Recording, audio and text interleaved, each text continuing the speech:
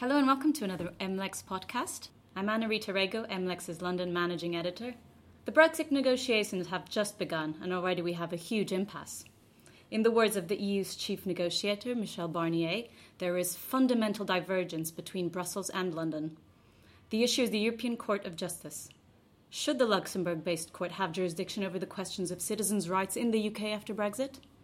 Joining me to discuss this is Brexit correspondent Matthew Holhouse. Hello, Matthew. Hello. What is the situation with the negotiations so far? Does it amount to a standoff? From what we've heard from the chief negotiators on both sides so far, they're a long way apart. And the clock is ticking. We've had the first substantive round of negotiations where UK and EU negotiators scoped out the issues. And the problem is the role of the European Court of Justice in the UK post-Brexit. The EU position is that questions of EU law and chiefly the question of citizens' rights, the status of EU citizens in the UK nationals in the EU, post-Brexit, that has to be under the jurisdiction of the European Court of Justice, and their cases will be referred to the ECJ, and those rulings will be binding on the UK. The UK says that's simply not acceptable because the European Court of Justice is the court of the European Union. The UK won't be in the European Union. There's no precedent for a non-EU state to be subject to the rulings of the court, not least because the UK won't have a judge there. Both sides are dug in pretty hard, and this isn't a secondary technical issue that can be left to the end of the courts because. For the UK, this is a matter of epic constitutional importance. What is the legal status of the UK? What's its relationship with the European Union and its legal order post-Brexit? It cuts to the real heart of why people had a referendum about Brexit in the first place. And it's a question that's going to run all the way through these negotiations. It's going to be about citizens' rights, but it's also we're going to run up against it in the question of trade, in data, in cooperation on security. So they need to get it cracked. So this issue isn't going to go away. But why is it so complicated? I mean, the EU has lots of dispute resolution mechanisms with trade partners that aren't the ECJ. Look at its situation with Canada. Could that not be an option for the UK? Well, this is exactly what the UK said in its white paper in January. It had a big index on dispute resolution, and it said there are lots of ways in which you do dispute resolution that don't involve the ECJ.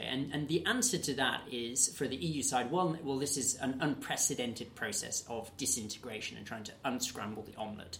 So it's much more complicated than just a bilateral trade agreement.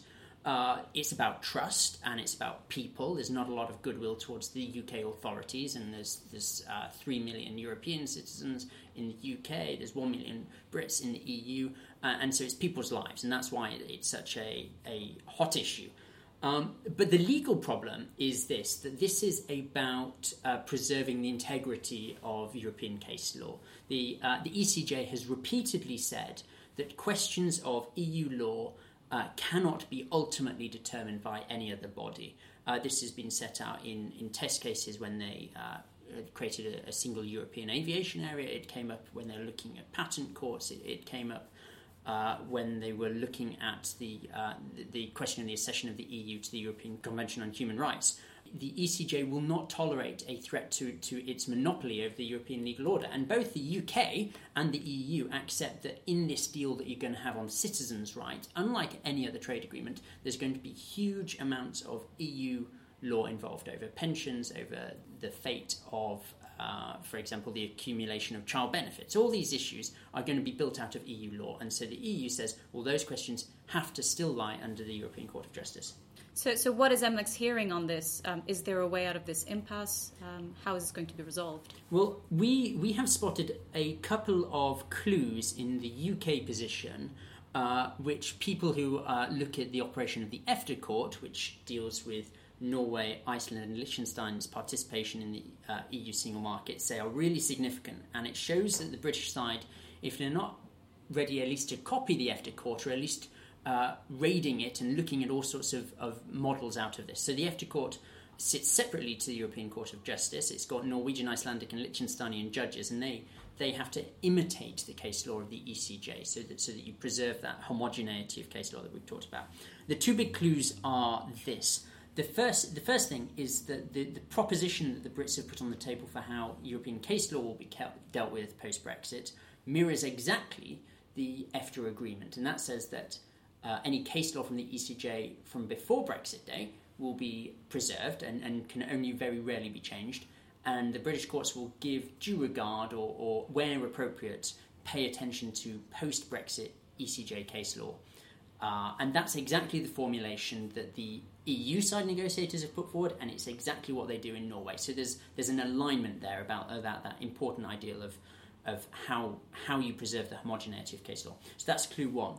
Clue two is this, that the Brits have a problem with the concept of direct effect. This is the EU law principle that says EU law penetrates all the way through your legal system and bites on individuals. It creates rights on individuals that they can invoke before the court, and those rights granted by EU law trump any sort of domestic legislation. It's a way in which the EU law becomes supreme within the domestic legal order. And the UK says, well, we're leaving the EU, so this simply cannot apply to us. The EU negotiators are saying, well, it has to apply. So the withdrawal agreement has to create these rights that bite on EU citizens in the UK and can still be invoked before the domestic courts. So that's the standoff. And what the Brits have done, the way they are wanting to exit this impasse is they have copied in a technical note that they presented to the EU negotiators the exact formulation that's used in the EFTA agreement. And what this basically says is that we'll have something that resembles direct effect, but it's constructed as in domestic law. It says that we will create rights in domestic law that people can invoke in domestic courts, and they will be enforced through an international law agreement, so that people will still have those rights, but you don't have the same degree of penetration coming through the domestic legal order. These rights exist within the domestic legal order. That's like high European legal theory. But for the Brits, it means all the difference in the world about whether you are a sovereign state or not. So say the UK does go down this route and the EU agrees to a sort of EFTA court. Why is this model so attractive to the UK? Well, what the people who are involved in the EFTA court say, they're really happy for the Brits to copy it. They say, one, it's tried and tested, so it works.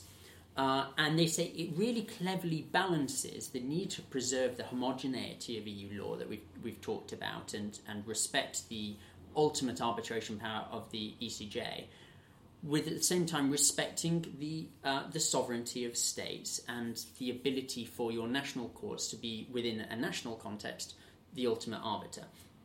So, for example, the things they point out are that the rulings of the EFTA court are not binding on national courts, they're merely advisory, and in response, national courts agree sort of informally to follow them, but there's no formal binding mechanism. And there's very little interaction between the EFTA court and the ECJ, so the EFTA court doesn't refer cases up to the ECJ. There is a mechanism that allows, if the parties agree to send cases up to the ECJ for arbitration if they think that the EFTA rulings are diverging from ECJ position, but that's never been used. So actually there's very little contact between these two bodies, and that would allow Theresa May to say, look, we've created a different system, but we're out of the ECJ, and it's something that protects the sovereignty, if you like, or the supremacy of British courts. And people in the EFTA court are putting it there on a plate and saying, come on, you guys are crazy not to be copying this. And in terms of resources and saving resources, wouldn't it just make more sense to have the UK integrate the EFTA court? If it already exists, it's a body that exists, it's tried and tested. Would that be an option?